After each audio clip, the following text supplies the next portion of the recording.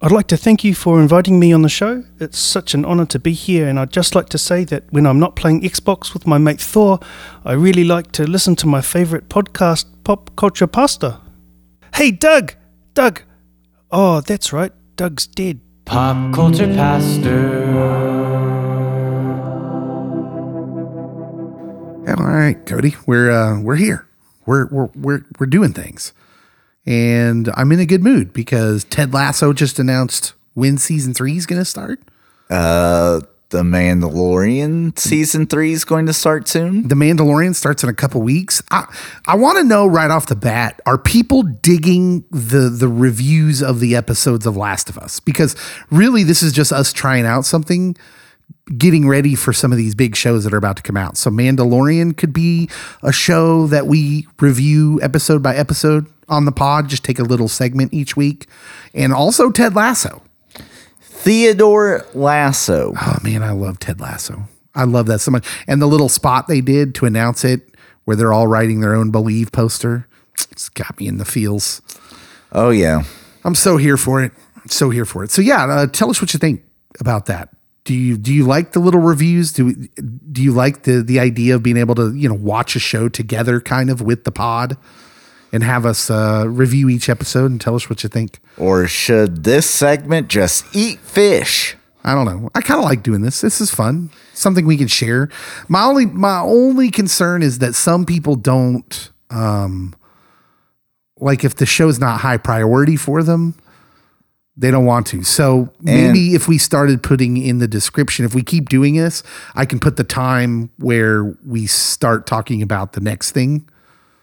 You know how, so that way they'd know hey, skip the first part of the pod until this time. Jump to section 2. Yeah. Maybe that's how we do it. I do know some people that were like, especially with this series, Last of Us, that they wanted several episodes out so then they could binge it and get a feel if they actually like it or not.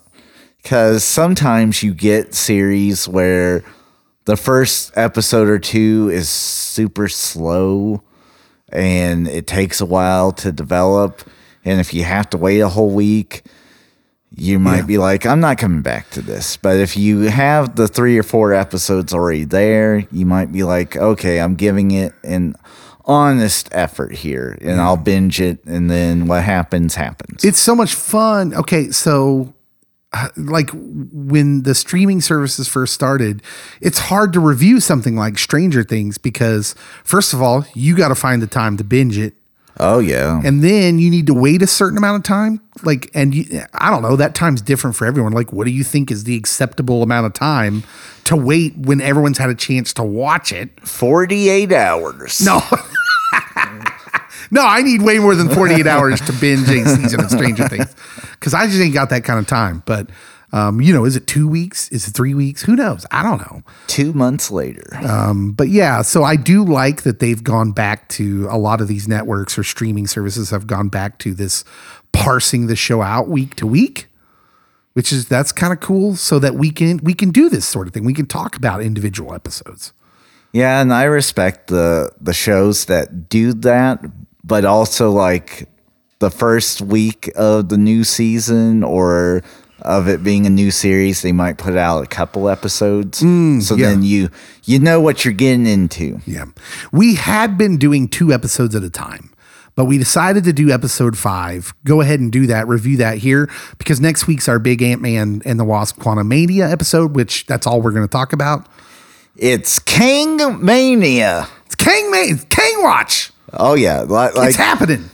I have told everyone, and I will say it again for the pod, I'm not here to watch Paul Rudd. I love Paul Rudd. I'm here to watch Jonathan Majors be Kang and Kang just to own everything Marvel here forth. This is the year of Jonathan Majors.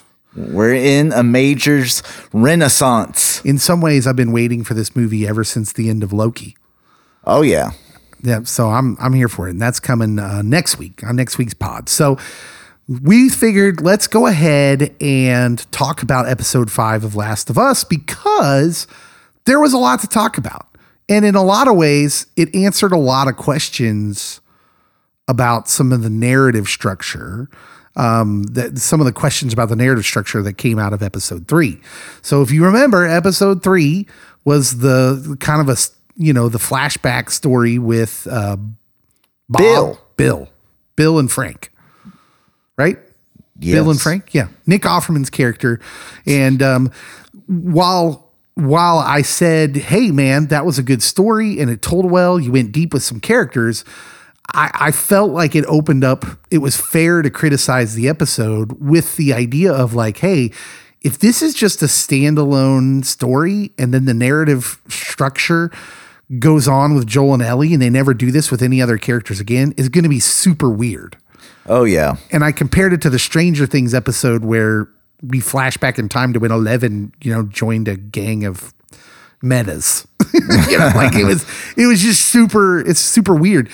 However, in episode 5, we get another kind of flashback episode to kind of fill in the blanks with the Kansas City rebellion, basically.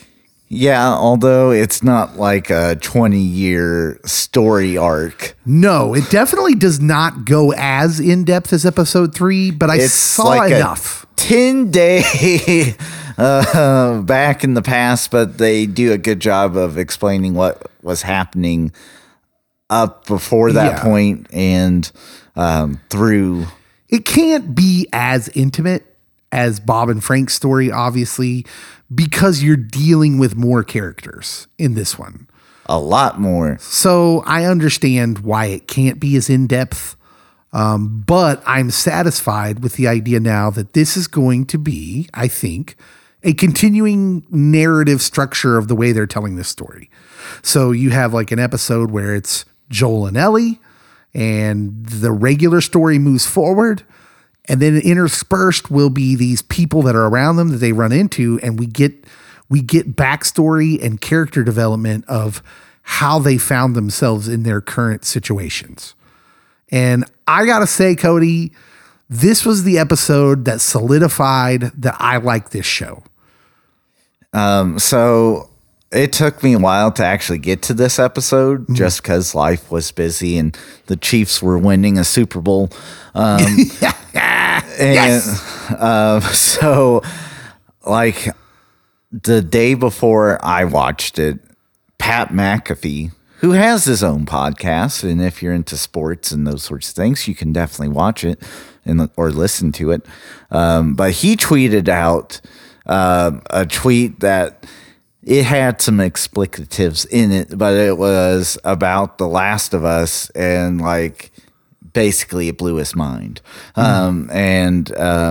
This episode, and he said bravo, and so I'm like, I really gotta watch this, not only because we're reviewing it on the podcast, but evidently this episode, it hits. Yeah. So let's just get into it. Basically, what happens in this episode is so at the end of episode 4, Joel and Ellie, and they're hiding in Kansas City, downtown Kansas City somewhere, from this, crazed rebel leader. Yes. They get kind of accosted upon by Henry, the guy that the crazed rebel leader is looking for, and his little brother, right? Brother? Or was it a nephew? I think it was his brother. I don't know. I don't remember. It's not important. It's his younger brother, Sam, who is deaf. And we start the episode right where episode 4 ended with that. And we start immediately getting the background in flashbacks for how Henry and Sam ended there. Now, I will say we don't get all the vignettes that we got with Bill and Frank. No, we don't. But they do a lot more. So like you said, they only go back 10 days or so. Mm-hmm. But we do get a lot of exposition through the conversations the characters are having. So we find out more about Melanie Linsky's rebel leader. We find out her relationship, why she's so crazed. That some people sided with Fedra because it was the only way they could keep loved ones alive, like Henry, Yes. who needed, important medicines for Leukemia. for Sam. And we basically, over the course of the episode, Henry and Sam make this sort of uneasy alliance with Joel. Not so uneasy with Ellie. Ellie's all for it. Yeah. Ellie's like, hey, road trip buddies. The continuing building of the relationship between Joel and Ellie is being done very well. And watching Ellie immediately take to these new people in their lives, while Joel, who understands and has seen the worst of humanity, is obviously still very suspicious. It takes him a little bit longer. Watching that contrast is great. Watching Ellie with Sam over the course of the episode, the way she immediately takes to the young boy who is deaf is so good and so powerful later on. Oh, yeah. Because basically the whole episode is about their escape from Kansas City. Now, were you as impressed with the geography, like that the movie people or the TV show did their homework on this? So this is probably the best that I have seen, just because I actually know what the terrain should look like. So the way he describes where they're at, downtown Kansas City, and how it's cased on all sides by interstates, and like you could tell someone who knew what they were talking about fleshed out this story, because as he's talking about the route of escape, he's like, we got to get across I-35. Once we get across there, we're out. And then like before he said, it's like, then you'll have to cross the river. And he said, and then right after he's like, then we have to cross the river. And I'm like, man, these dudes really, like, the writers of this show really did their homework on downtown Kansas City and what that would look like. And so I was impressed with that. That's just kind of an aside, but the episode is intense. They escape in this maybe one of the most intense scenes of the whole show. So like, I really appreciated when they go into the tunnels and they actually have a moment of kind of rest and relaxation in like this bunker that's now abandoned. And Joel and Henry share stories back and forth, and you find out like Henry made sacrifices so that way his brother could stay alive. That he had leukemia. The medicines were scarce because civilization collapsed. And so like you get, again, throughout the show, you get more backstory woven into it quite well. And you get to see Ellie and Sam establish a relationship. And then when they exit out, it looks like Ollie Oxenfree. They're going to make it to the bridge and life's great. Yeah. But then firing happens. Yeah. It turns out the rebel leader has posted a crazy old man who's a bad shot on a lookout tower. Yeah. Who's not an especially good shot, but you find out later that he's basically just there to kind of delay them as long as possible. And he does until another powerful scene where Pedro Pascal's character of Joel sneaks into the house behind him and he's telling him, don't do it. Because this old man, he's like, listen, you can't turn your weapon and fire it on me before I shoot you. And he's literally telling him, don't. And you hear, of course, he does. And it's like another one of these. I think this show is doing a great job of giving us these little scenes, these little vignettes of the lost humanity and then the desperation of humanity. Yes. Like, oh man, where, you just know it's what's about to happen. And like intrinsically, it's not a shock what happens, but it's no less impactful. And that actually comes up again later in the story because they escape. They somehow get out of it. Bonkers. What happens when the rebels find them, then the creatures come out of the ground. Yeah, because you learn that Kansas City, evidently, the government actually did one good thing, and that was they drove all the creatures out and down. Yeah. But they didn't kill them. They're there. They're just underground. And rumor was that they had killed all of them that were in the tunnels. Mm-hmm. But evidently there were areas that they were residing in. Oh my goodness. It was like playing a zombie video game. Oh man, it was intense. The big one. Yes. Apparently those are called bloaters. Game people would know that. Mm-hmm. That was intense. I was like, oh my gosh, what's that? It's a big one. And he was strong. So Leah, when that one appeared, was like, that's if Chris Jones had been taken over by this virus or fungus. Oh man. So somehow, some way they get out of that.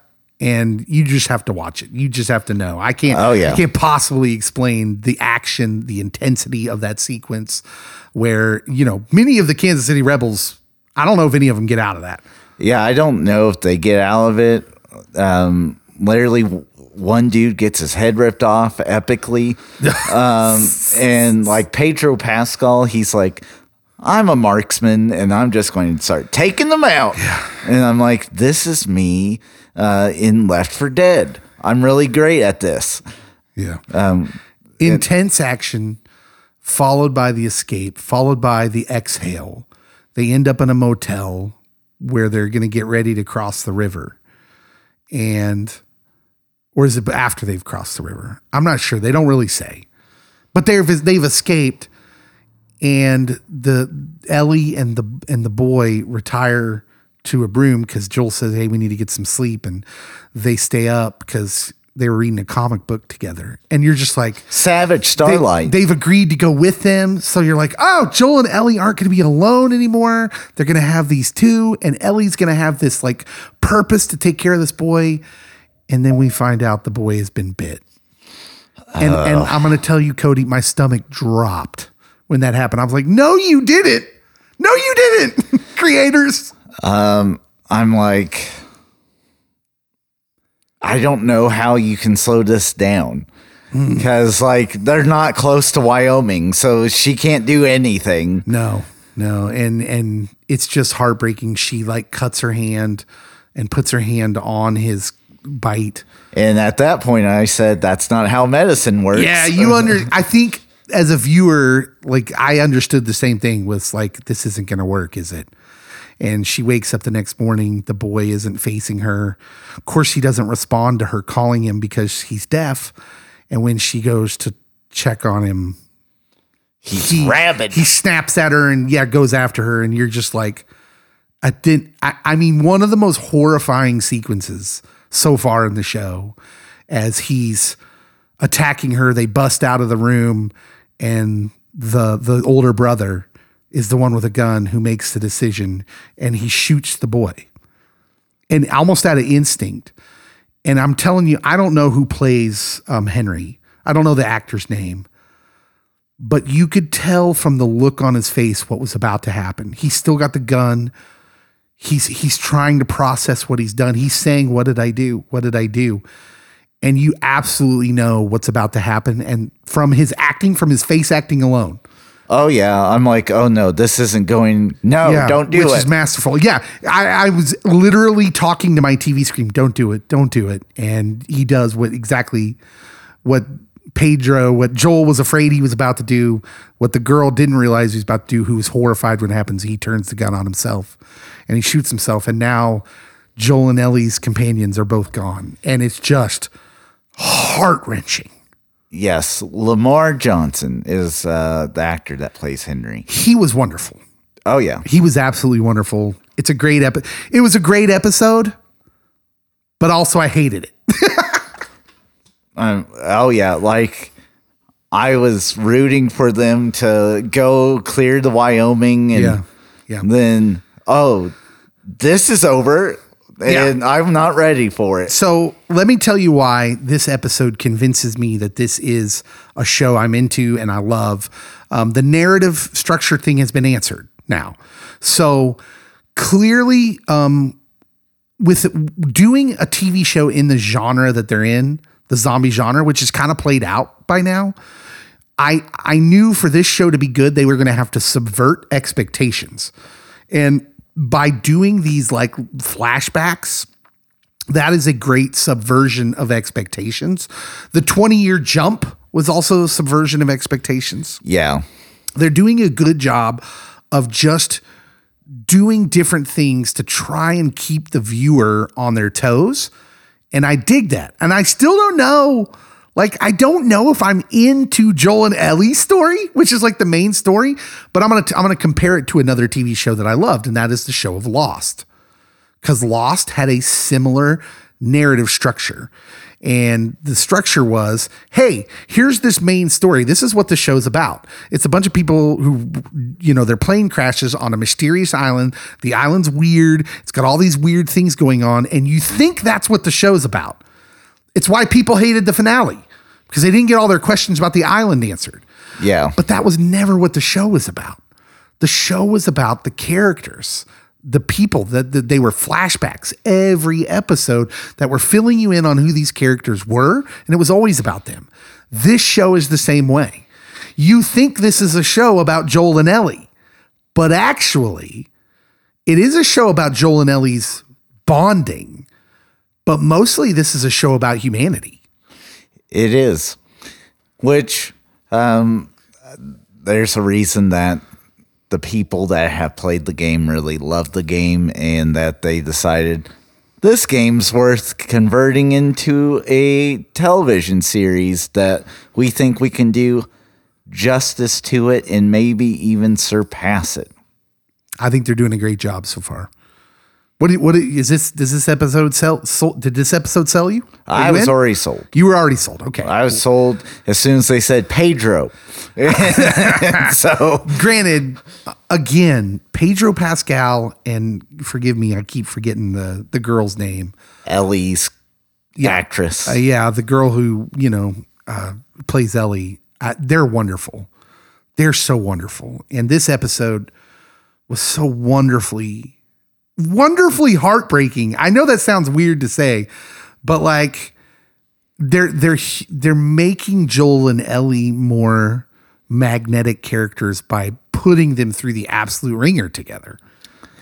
Yeah, and even Pedro's character was coming around to the idea of having companions. He was. And I was ready for him to not be alone in the world, to have someone to talk to, but no. I'll tell you, they're subverting expectations in another way. If what it looked like in the coming attractions were true, that the next episode they're going to be in Wyoming and the brother was in it. I figured that would take the whole season to get there. We shall see. But this story is moving a lot faster than I expected it to, and it's another subversion of expectations. And so this series, again, adapted from a video game, kind of helped launch our main topic tonight, also with a new M. Night movie that came out, which was based on a book, Knock at the Cabin, which I think the book's called Knock at the End of the World or something like that. But we won't review that because you haven't watched it. Yeah, I haven't watched it yet. But we go in that direction of... we're going to see if there are adaptations that are better than the source material. Yeah. So far, I know nothing about the game Last of Us, but I don't know how this couldn't be better than the game. I don't know how it couldn't be better. It's got to be more full of a story because the game can only come from a first-person perspective because that's who you're playing. Exactly. So, yeah. Loved episode 5. It may be the episode that I look back and say, that's the one that sold. There, usually in the first season of every show I love, there's a certain episode that sells me on it. You know, Smallville was the one with the funeral at the end of it, with the song that I explained last week. There's always this episode where I was like, that was the one that sold me. This might be episode 5 of Last of Us, may have been the one that sold me. We're going to take a break. We'll come right back to talk about movies and TV shows that were better than the source material they were based on. Dun dun dun. We'll be right back.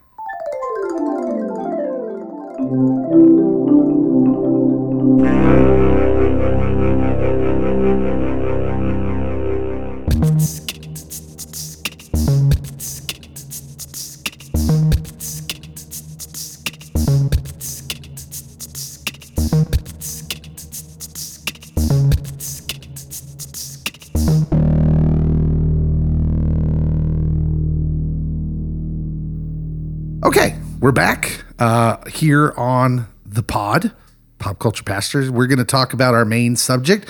Leah has joined us. Cody's better half. Much better half. Sometimes.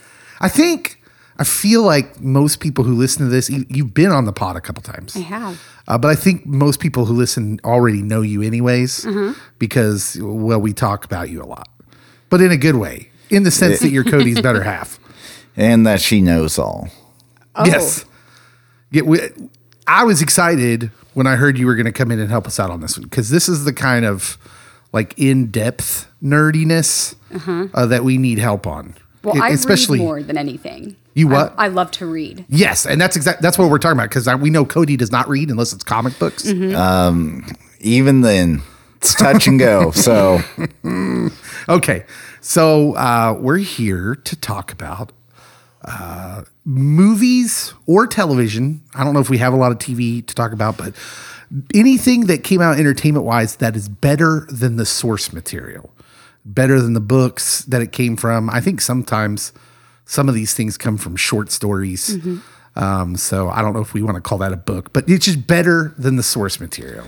Yeah. And then as a little bonus at the end, I do want to see if we can come up with a really quick Mount Rushmore of stuff that was the worst. Like it doesn't even come close to the source material. So we'll get to that at the end. I know that Leah has some and I have some for that as well. I think we've all been disappointed in that way. But that's the easy stuff that we can just, rapid fire at the end.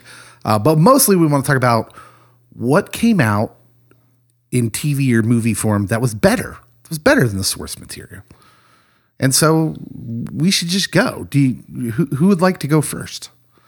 Oh, I can go first. Awesome. I'm going to go way out in left field, and people are going to be like, what?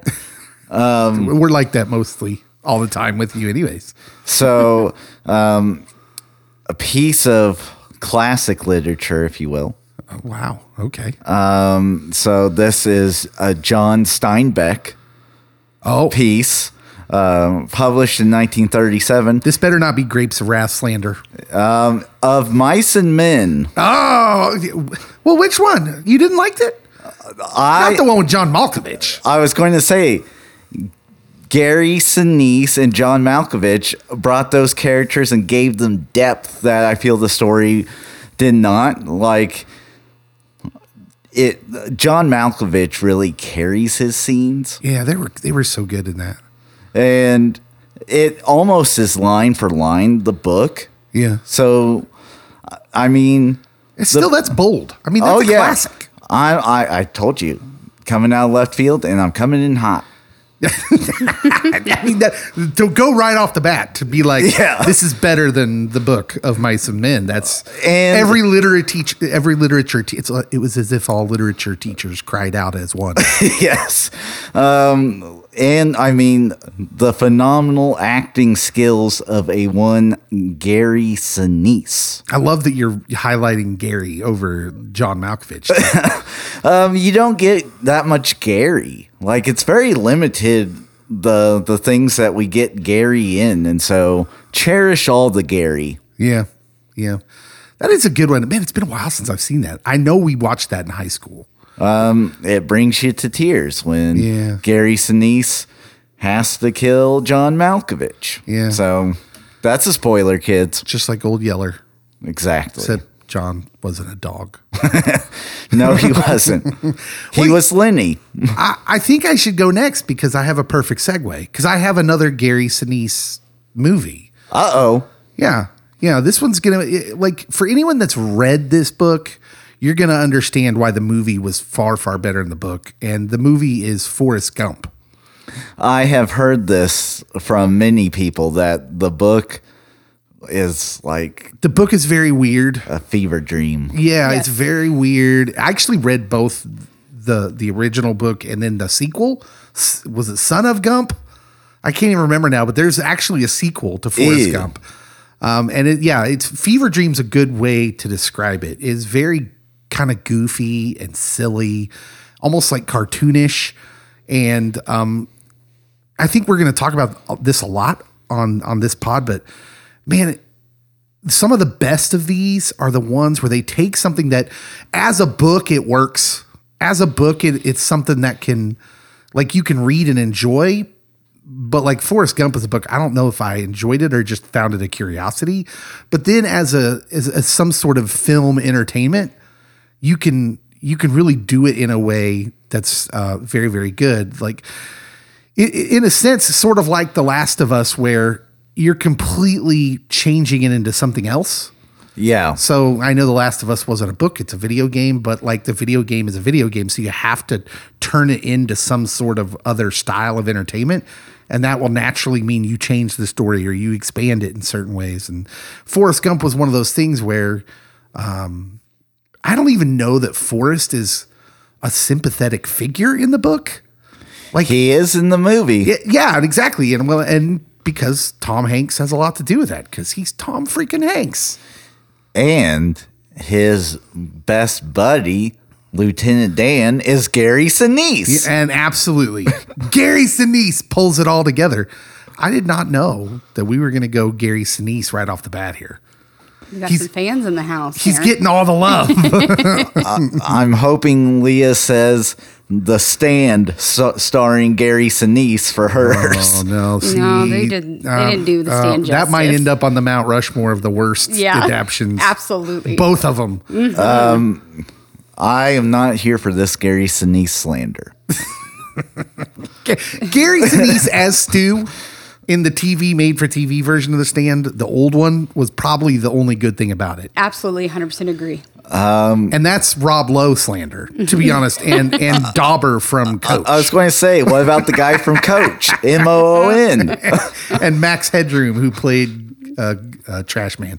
Anyways, like that is, we just went way kind of out in left field. Anyone who's not over a certain age just we got lost.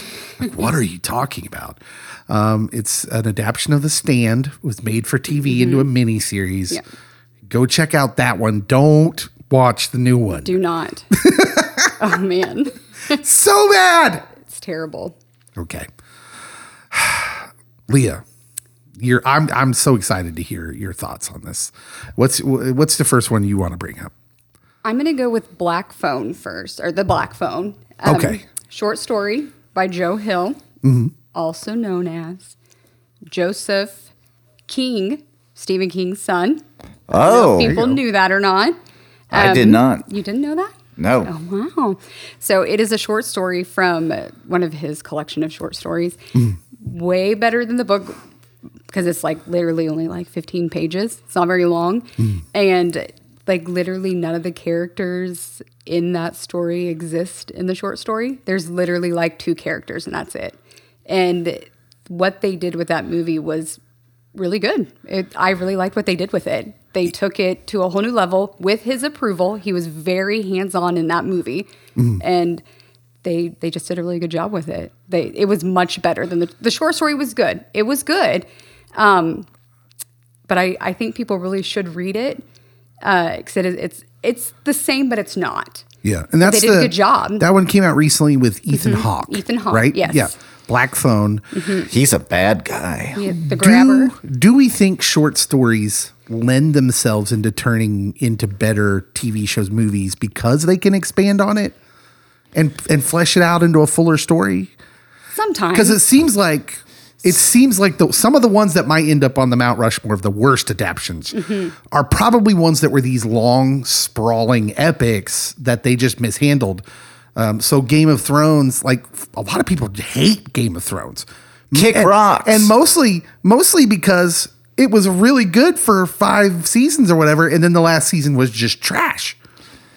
So I had a lit professor in college that said Stephen King's short stories make way better movies. Yeah. Okay. 100%. So I've got a couple that I'm going to bring up later, but there's something about, I think, the size that, like, Lord of the Rings, Peter Jackson's movies are better than they have any right to be, frankly. I wasn't going to bring it up on this because I don't think it was above the source material, Oh, obviously, no. because the Lord of the Rings is the Lord of the Rings, but they're good. I mean, the movies Yeah. are great because I was worried they weren't going to be good. Oh, yeah. So, yeah, short stories work well in this kind of thing because, like, Forrest Gump's not a short story. It's not in a collection of short stories, but it's not a long novel either. Right. Well, I And mean, so- essentially, you have an idea with an open canvas. I mean, you could go anywhere with it if you really think about it. Yeah. And yeah. Yeah. They did a great job. They really did. That will not be the last short story that comes up here. Oh, no. In this pod.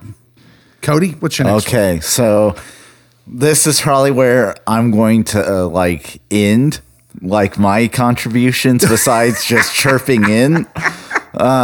Just because the books I have read and they have made movies about, I don't feel the movie topped the source material.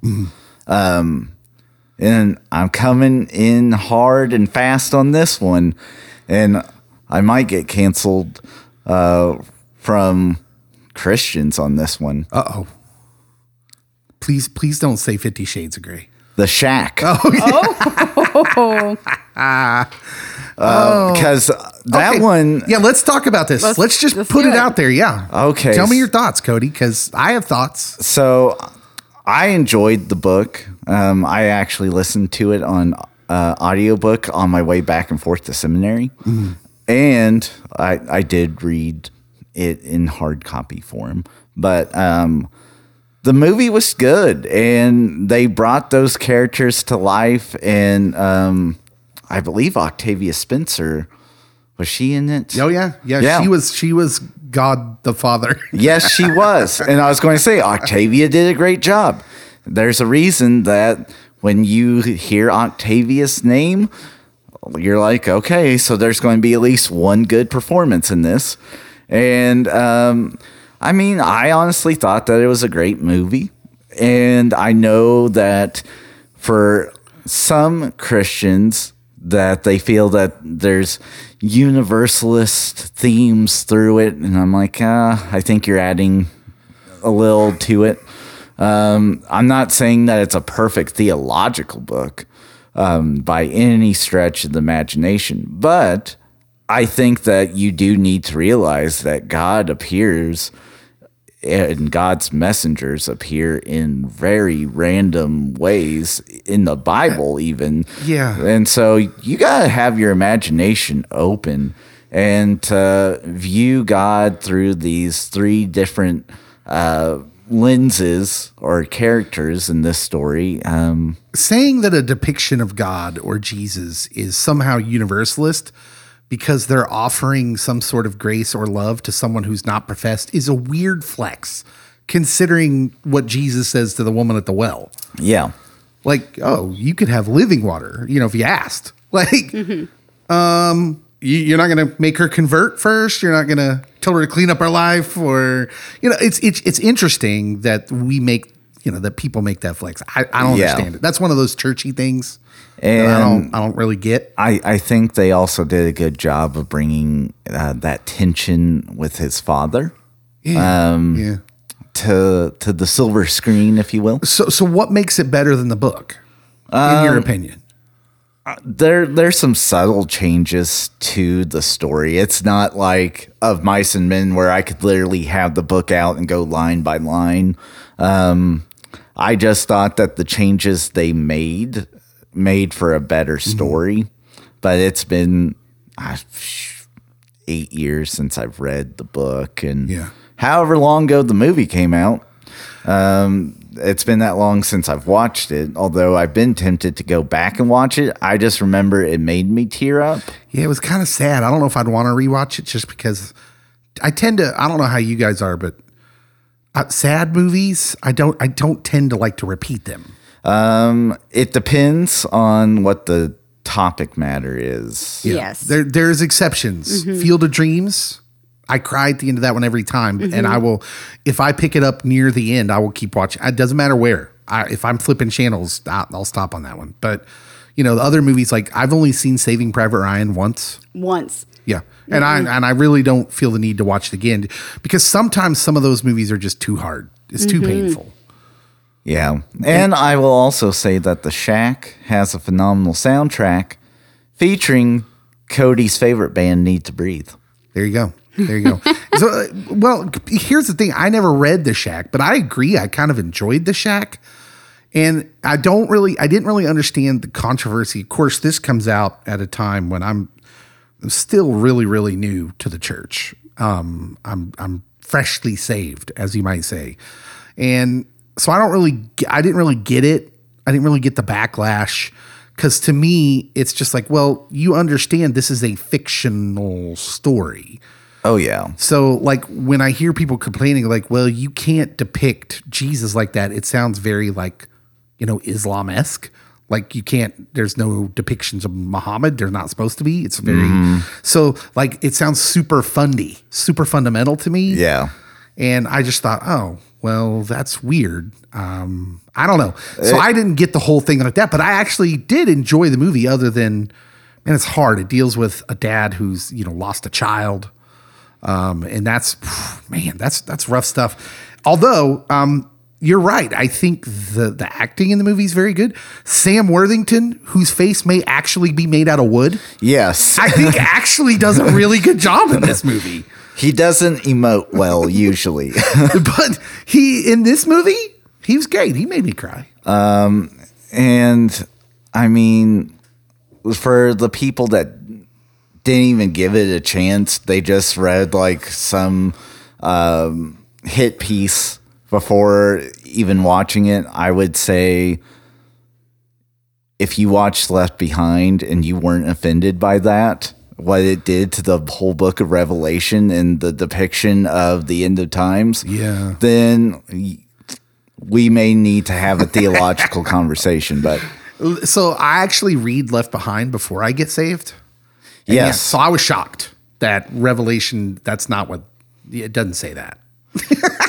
Shockingly, I just thought that, oh, this is coming straight from the Bible, right? Oh, this is interesting stuff. And then I was very disappointed to find out, no, this is very fictionalized. And I mean, both the authors were like professors at a seminary. So like, which again, if you're saying, hey, this is fiction, I'm okay with it. I was entertained by it. And I'm not offended by Left Behind, but I'm saying, like, if you're taking this book as gospel truth and that you're offended if it is viewed that way, then I'm offended by the Kirk Cameron versions of Left Behind for totally different reasons.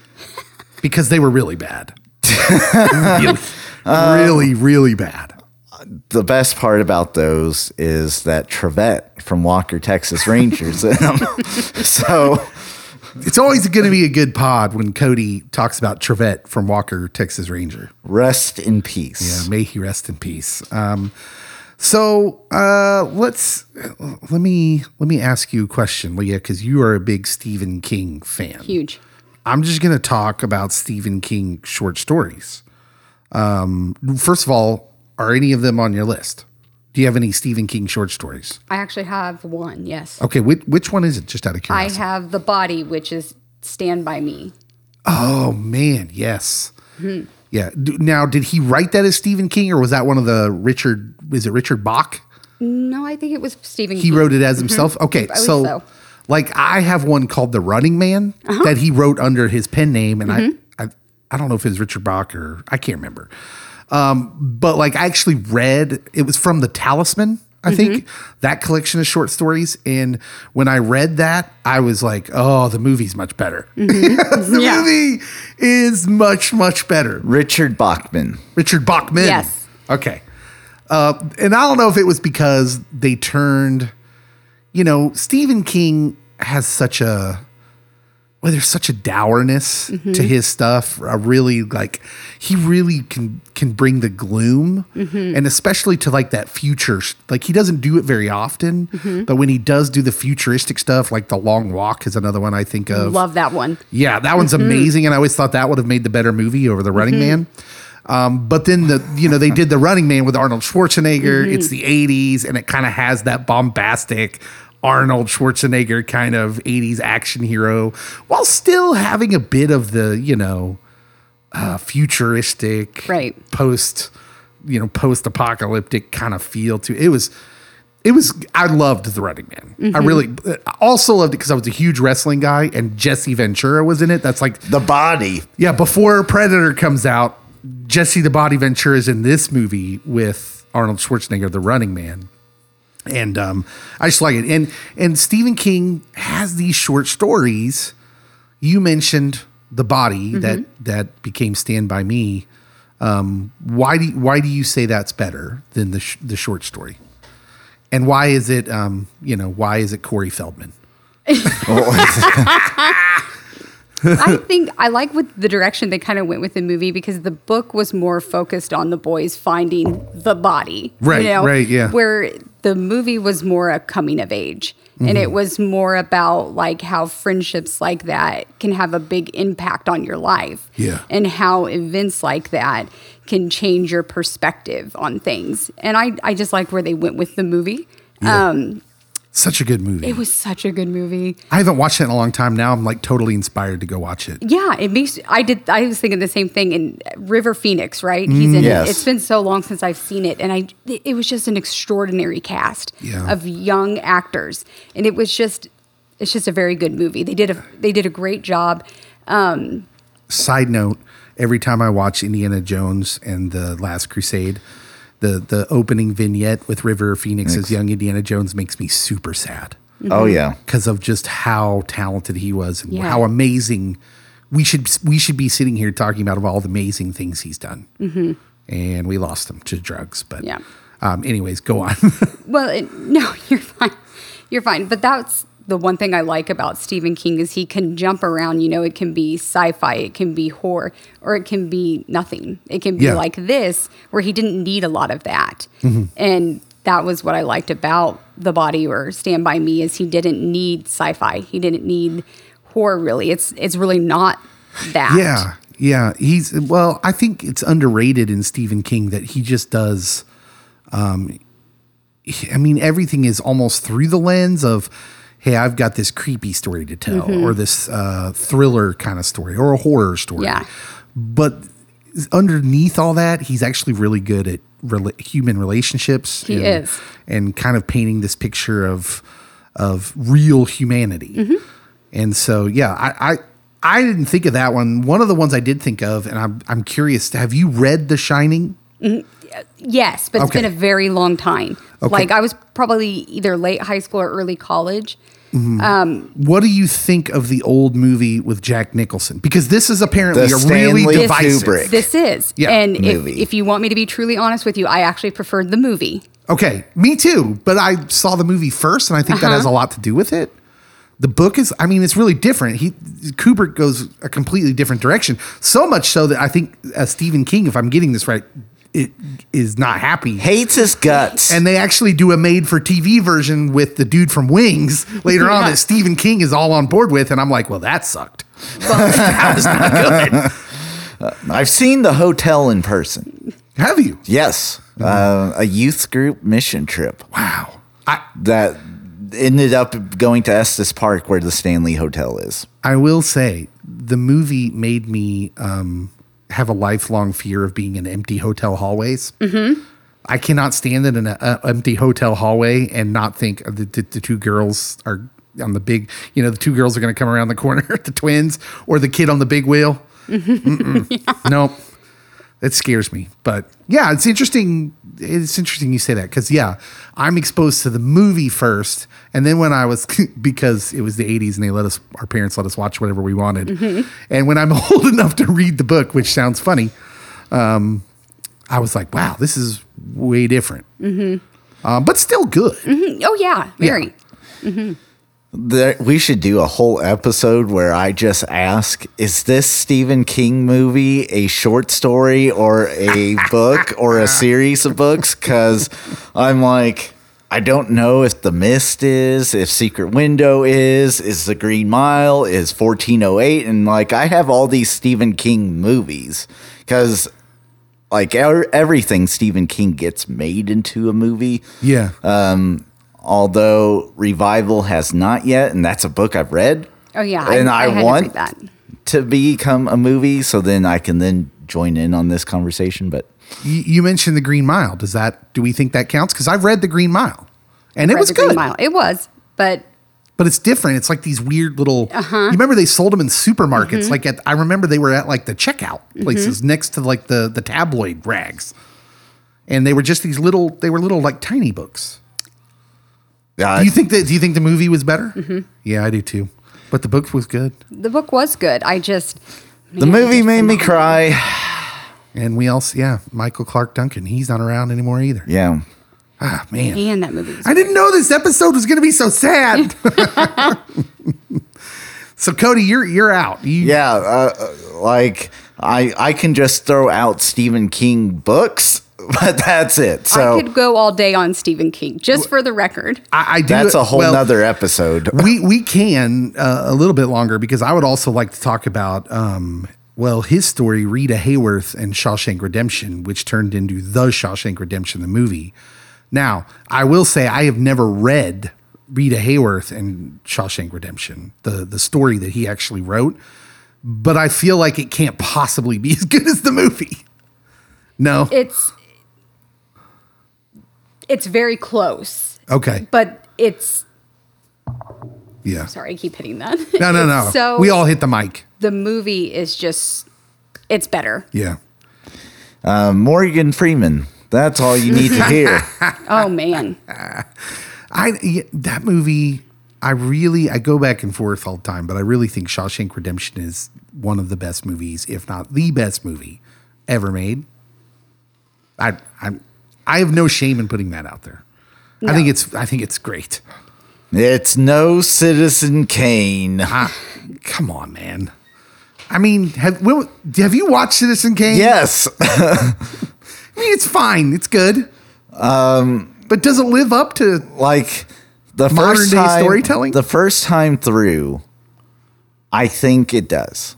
You can't rewatch it because the whole loss of youth and innocence and the symbolism, you already know it's coming. And like, again, I'm fascinated with Orson Welles. He's just this larger than life character that doesn't make sense to me. Yeah.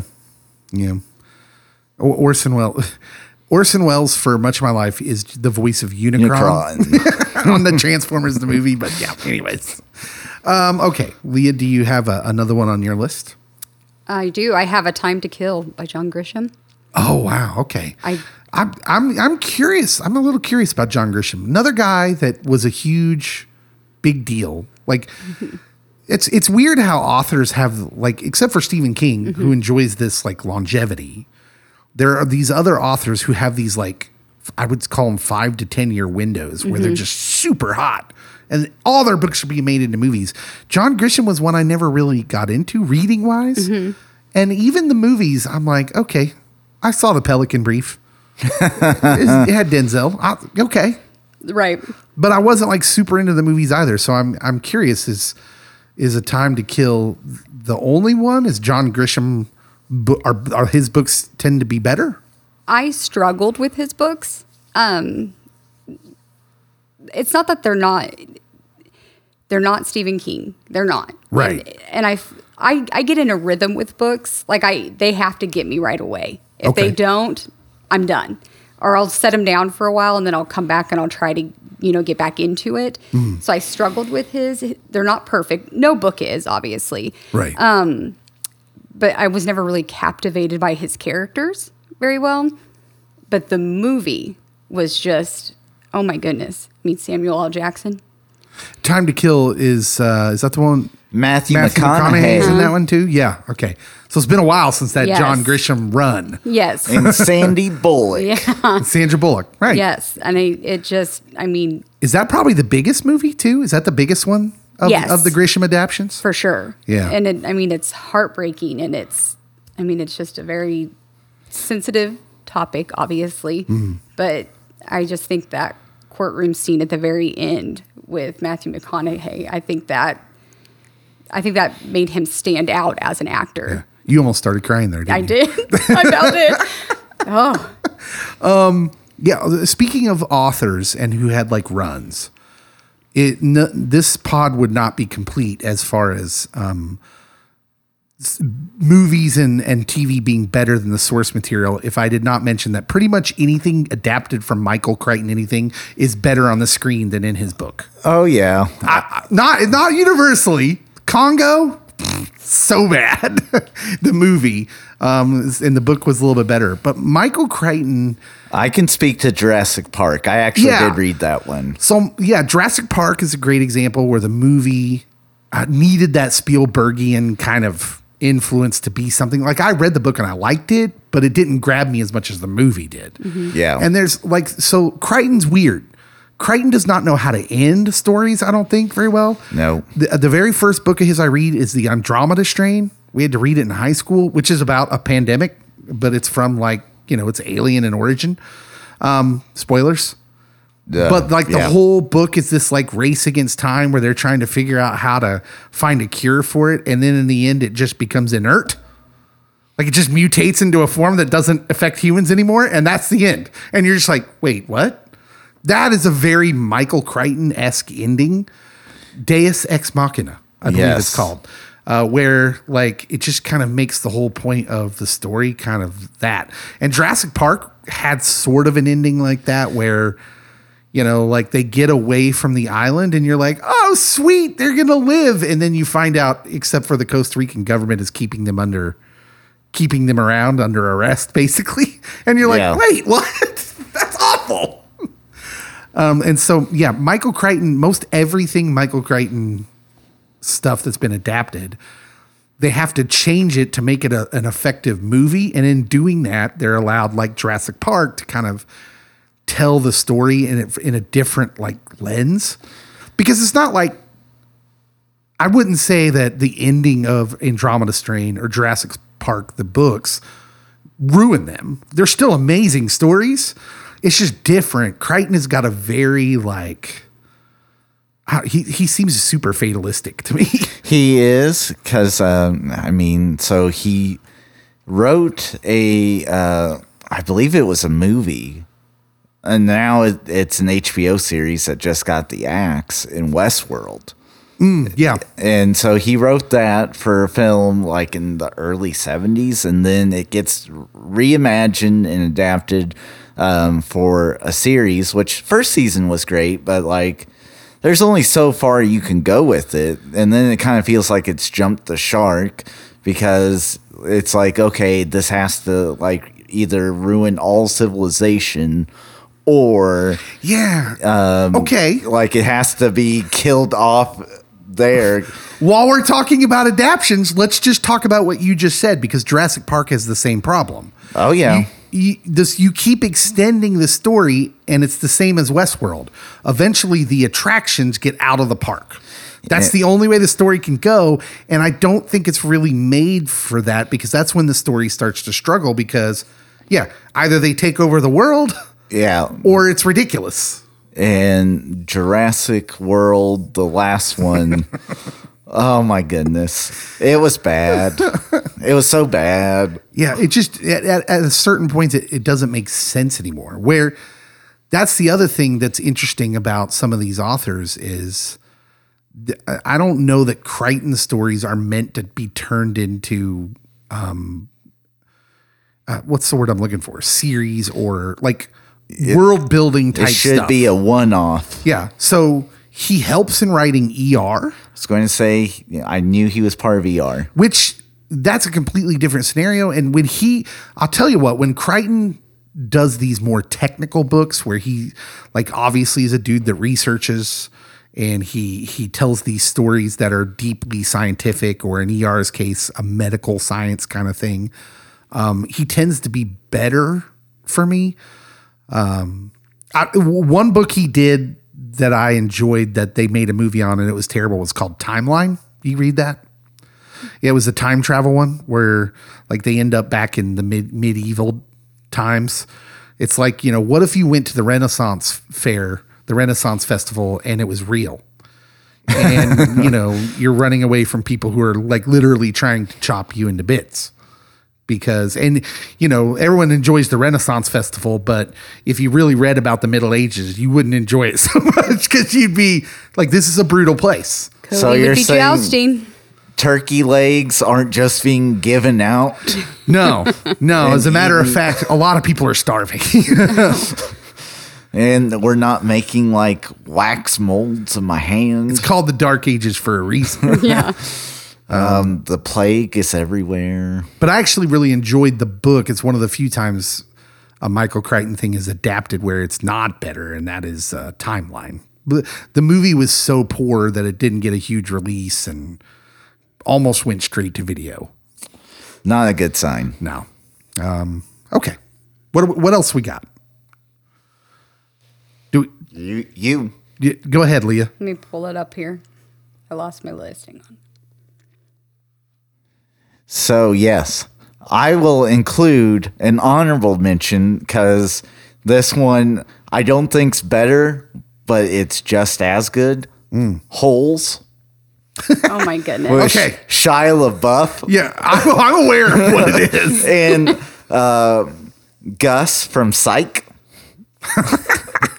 So I did not know he was in that. I'm gonna have to tell you that hits me at a weird age. So I have never seen Holes or have any idea about the source material. So the book's really geared towards kids. So the book was something we had to read when I was in 6th grade, and then the movie came out, and it's like, hey, I've read this. Oh my goodness. And it was fun. Both were fun. So if you haven't read Holes, I recommend it. If you haven't watched the movie Holes, I recommend it.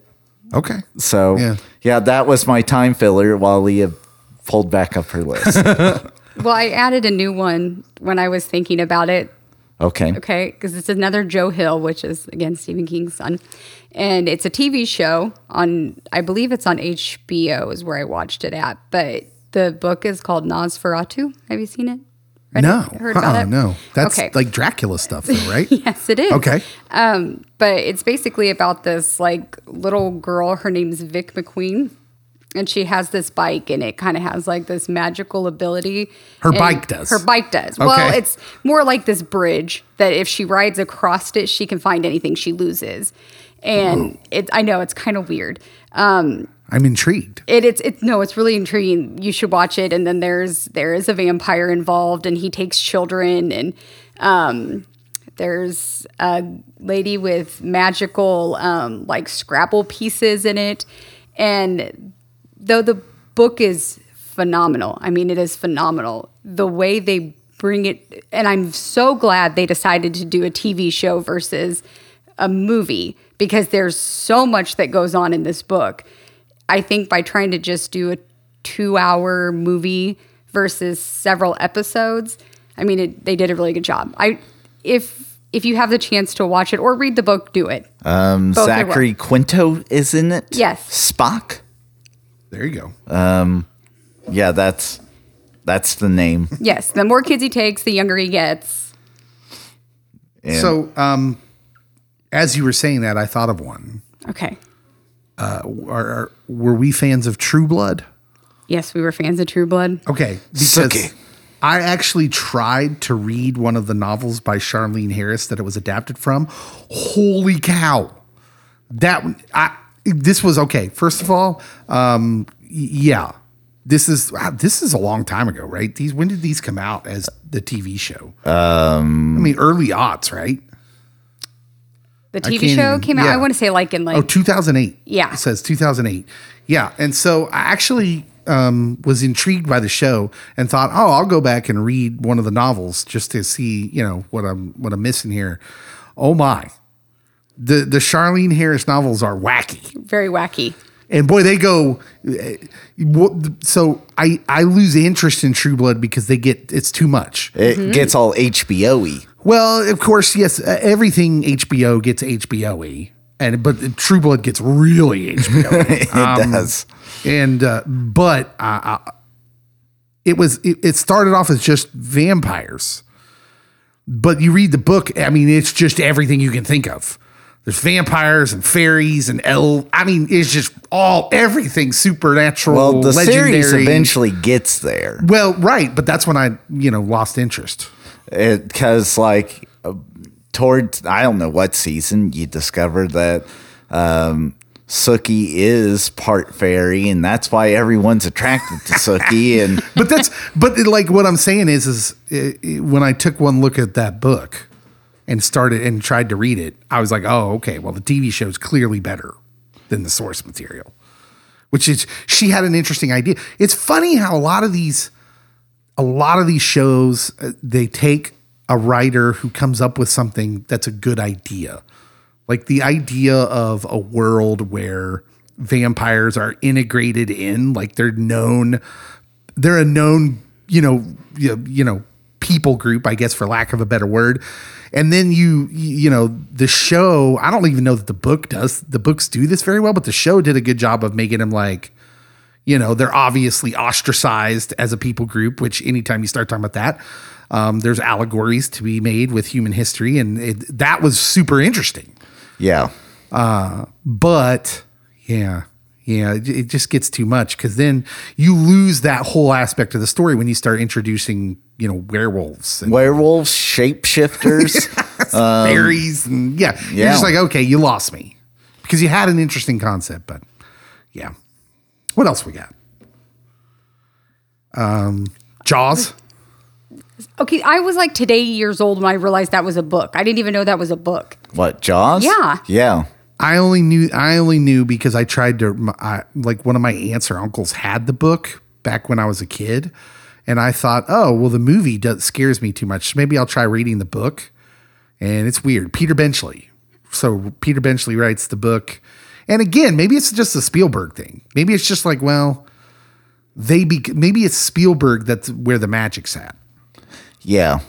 Because, the book is just, I don't know. Maybe it's the dude thought he was writing his version of Moby Dick, but it's more modernized, obviously, and with a giant supernaturalish kind of shark.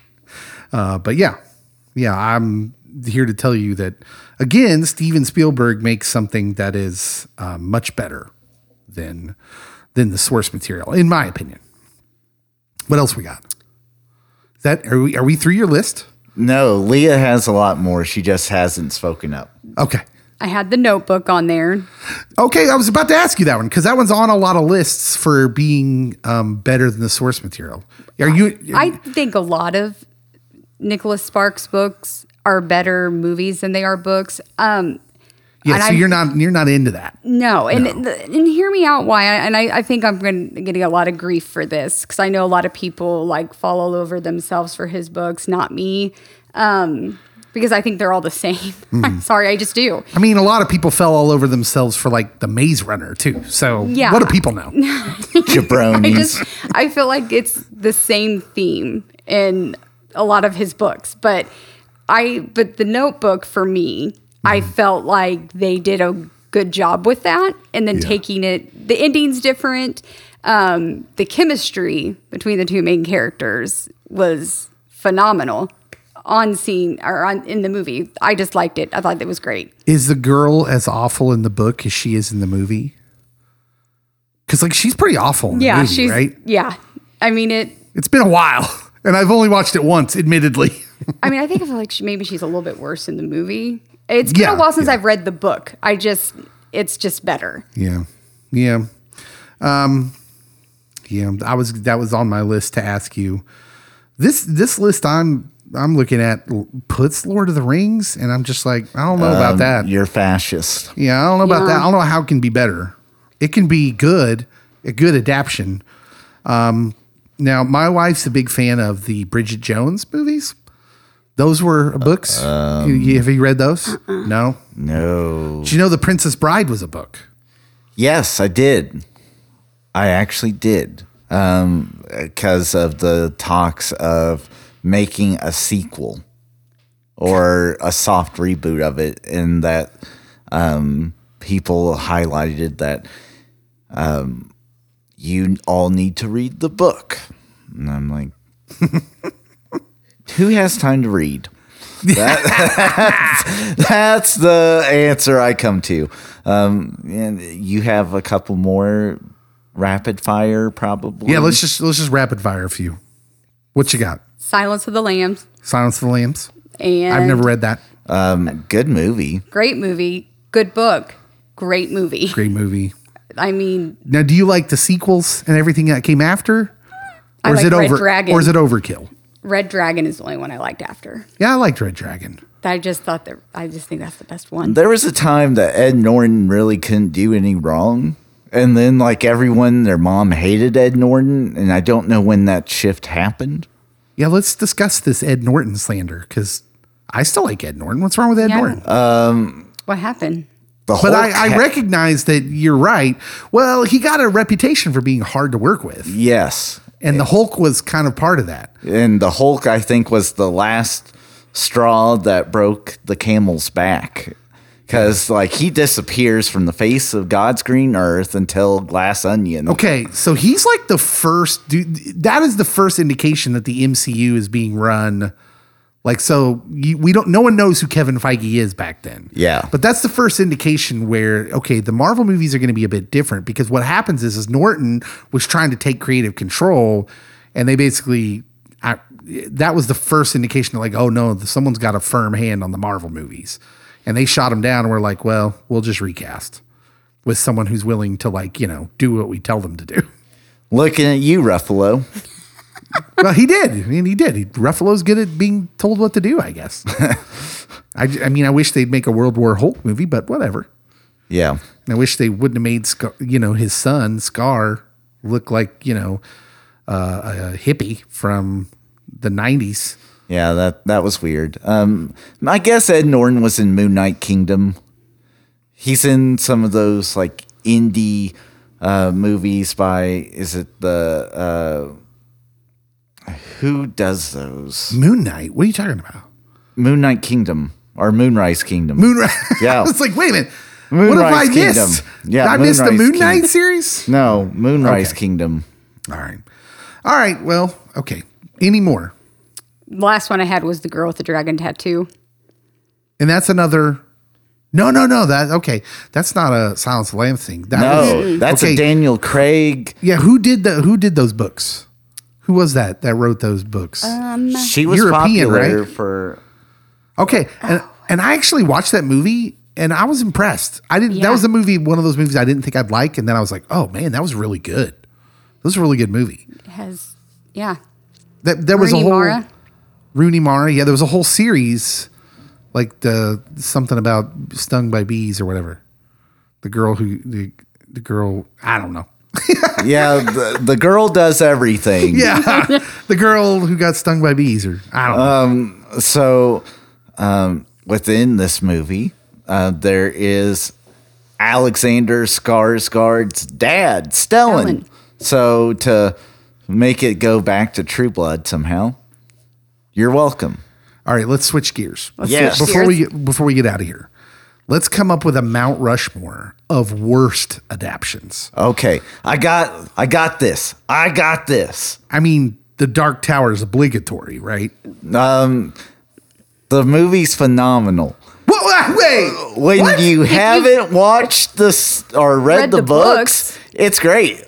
Okay, Okay. is it though? Yes, because you have Idris Elba being Idris Elba. You didn't feel like the story was too compact. Like, I felt that they made it next to impossible to do a sequel. We're fighting this. So, We're fighting now, Cody. I disagree vehemently. Granted, I've read some of the material, but man, that was no. That movie I was didn't not say good. it was Citizen Kane by any stretch of the imagination. Okay, hit me with what you have. Okay, so This was a movie based off a TV series, which was probably based off books, but I watched a TV series and the movie was hot trash. Okay. And that's why they couldn't do a sequel to the movie. I suppose a remake would qualify. Avatar: The Last Airbender. So it was kind of done in an anime style. Darn you, M. Night! And then M. Night does this movie, makes it a live action movie, and it's hot trash. Oh, like, it's so disappointing. So disappointing, because, like, if you want a good kid show to watch that isn't, like, necessarily geared towards kids, yeah, watch Avatar: The Last Airbender. It's great. Yeah, that has such a, like, cultish following, too. Oh, yeah. That's so to give that sort of large, fandom to M. Night Shyamalan, to let him do that with it. Woof. Woof. Oh, yeah. Yeah. So- Okay. What else? What else we got? I have one, but it's very like, I don't know that a lot of people are going to get it, because when this dude was writing books, it was like the late 70s and into the 80s. His name was Clive Cussler. You made up someone. No, I didn't. He wrote, he's most famous for a book called Raise the Titanic. But all his stories are based around a dude who works for the National Underwater Marine Agency, name of Dirk Pitt, who's sort of like the marine biologist version of Indiana Jones. And the series are wonderful. And one of my favorite books, one of my favorite Dirk Pitt stories, because I read these things. I just gobbled them up when I was like in middle school up. One of my favorite stories was a story called Sahara that dealt with this Confederate boat escaping the Civil War with all these riches and somehow going up a long lost river in the Sahara, into the Sahara, and becoming lost there. And it's like a legend. And so the whole story is about, them looking for this treasure in Africa that has to do with an old lost Confederate treasure, which, you had me. It's so bonkers and wild that I'm just super into it. And then they, said they were going to make a movie. Clive Cussler was involved. They cast Matthew McConaughey as Dirk Pitt. And then I saw the movie. Ouch. So I Ouch, know man. people that really loved the movie. Listen, I do love it. I still love the movie, but I also understand that it's a shadow of the books. An absolute shadow. They actually continued that series, his son did, writing stories, and then eventually created a new character because I think people thought, well, you don't write Dirk Pitt the way your dad wrote Dirk Pitt. Yeah, stop that. So that would be on my list of worst attempts at, trying to put something on the screen that was just worse than the source material. What else? What else is on the Mount Rushmore of worst attempts? I'm going to have to go with the Hunger Games. I was going to say Hunger Oh, Games. man. I read the first book. I watched the movie, because I read the first book 2 weeks before the movie came out. Holy cow, the movie is awful. Really?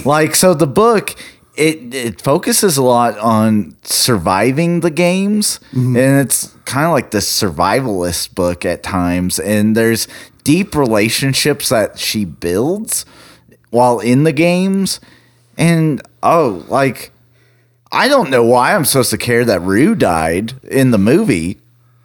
It made no sense why I'm caring about this, because it's just touched on in the movie. And she's not doing all this cool stuff to survive. The games last forever in the book, and it's just instantly over. Literally, they could have had a whole movie before she gets to the games, building up that backstory, and then her being in the games would have been a great movie. But no, they compacted it, and it was awful. And then I refused to read the second and third book because I'm going to have to watch the movies, and I don't want to have a miserable movie experience. It's interesting because I've never really heard that. Is that a common belief, or is that a common feeling from the book readers, the people that loved the Hunger Games books? I must be out of the loop on Hunger Games fandom, because I know my wife loved the books. I'll have to ask her what her feelings on the movies are. You know, they're making another one, right? Yes. They're making like a prequel right now. No. What I've learned is that there are people who think the movies are better, and that blew my mind.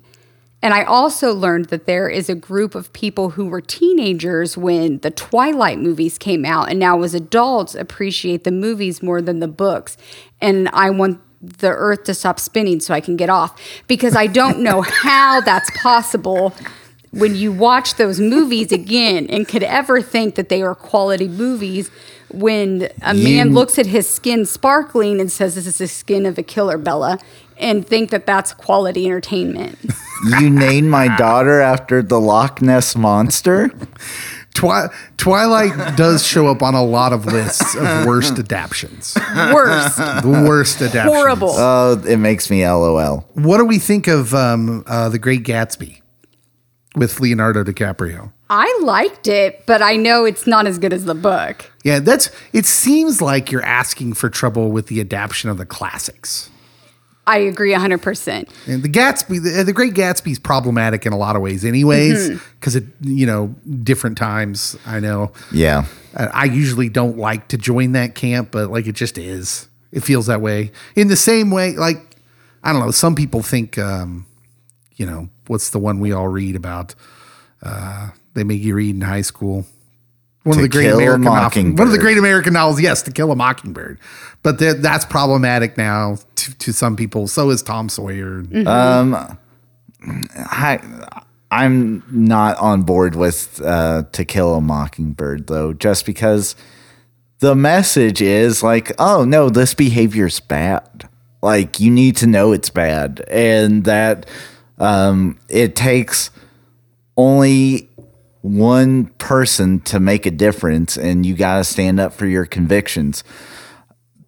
I do love the movie, though, but I'm a Gregory Peck fan. I knew that was coming. But I'm not going to say that the movie's better than the book, because Harper Lee did a great job. And I know the author of that one. Yeah. Look at me go. I actually enjoyed the movie quite a bit, but I enjoyed the book too. What about A Clockwork Orange? Wow. Okay. You guys and your Stanley Kubrick movies. Stanley Kubrick's interesting, man, because he really, and a lot like Spielberg, just in a different kind of way, he makes it his own. Yeah. So I've never read Clockwork Orange, but it's hard to read. I mean, that's not shocking. Yeah. I can imagine that. The movie's hard to watch at times. So I have one more for the Mount Rushmore. I do too. Of worst adaptions.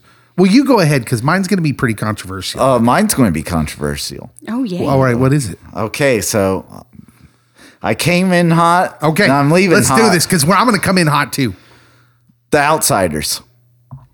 Oh, interesting. Wait, what? That's okay. So we're going back to the 80s. Yeah, a phenomenal cast. Ralph Macchio.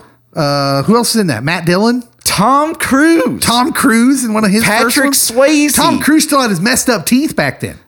Yes, he did. Emilio Estevez. I mean, everyone that is anyone is in this movie. C. Thomas Howell. And yet, the book's far better than the movie. This is another book. I've read far more than I thought. This is another book I read. I read this in high school, and he's right. He's right. The book's better. Still a good movie, but you're right. Matt Dillon also does a really good job in it. I'd be remiss if I did not mention Dally, as the kids say. Yeah. This movie, I mean, I'll watch it, but no, you shouldn't have made it into a movie. You stop that. We just had this conversation like 2 weeks ago. I made him watch it.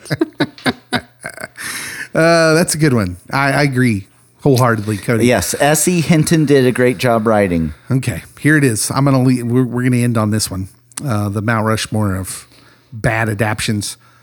Peter Jackson's The Hobbit is trash, and I will fight anyone who disagrees. The Hobbit movies are absolutely atrocious. You might have, and I'm going to be polite, might have been able to make it 2 movies. Maybe. But to stretch it to 3 was overkill. The delightful thing about The Hobbit compared to The Lord of the Rings is it is a one book story. It's one story. Yeah, it's a one-off. And the fact that he stretched it into 3 and threw on all this other stuff, and it just turns it into like, you know, everything he did right with Lord of the Rings.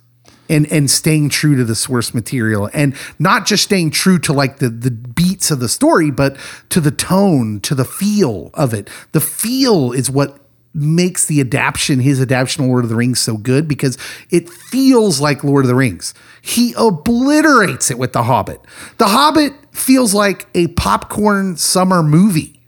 All of them, they feel like they're these summer popcorn flair, and there's none of like, it just doesn't feel like The Hobbit. The cartoon that came out in the early 80s felt way better. Like the actors are big names in it. Yeah, and they're fine. Yeah. I don't have a problem with anything that they're being, that they do. It's the script, it's the story, this is junk. Viggo Mortensen had beef with this. Well, because Viggo's a smart dude.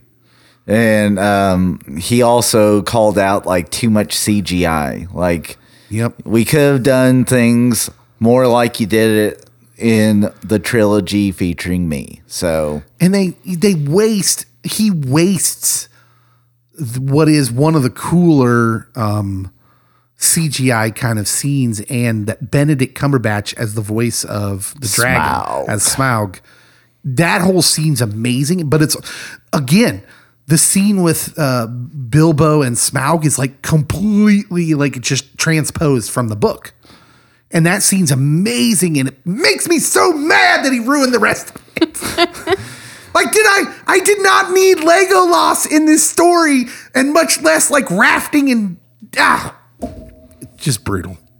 So bad. yeah. That one has to be on the Mount Rushmore of worst adaptions. Just so bad. I know some people might be mad at that because those movies made a lot of money. I mean, I watch them and I will enjoy it, but it's like I have to block out that there's actually a book, because I have read the book and I enjoyed the book. Kind of like you did with the Dark Tower. The fact that I didn't read the Dark Tower series. The fact that the second one ends with Smaug on his way to destroy the town. I think I almost punched someone walking out of the theater. I was so mad. I'm just like, are you kidding me? Just ridiculous. Yeah. All right. What do you guys think? What are the best adaptions and the worst adaptions of source material onto the screen? I'm very interested to know a lot of the answers. Also, I'm going to go ahead and ask too, people who've read The Hunger Games, Twilight, the YA stuff, what do you think of the adaptions? Because those seem to be split. There's an interesting split that goes on there. Yes. And so Tell us. I'm interested because I know that there are females that listen to the pod who are right at that age, the perfect kind of age where they were probably coming up reading those stories. So I bet we could have some good discussion going on about these. Mm-hmm. We could. I'm interested to know. As always, make sure and review and subscribe if you haven't subscribed. And all of that helps us, share us, and join in the discussion when we post this episode to our social media. Thank you so much for listening. We'll see you next week. Ant-Man and the Wasp, Quantumania, Big Pod. Big pod. Full round table. I don't know where I'm sitting. You're going to sit right there, buddy. You got an assigned seat. You're special. We'll see you next week.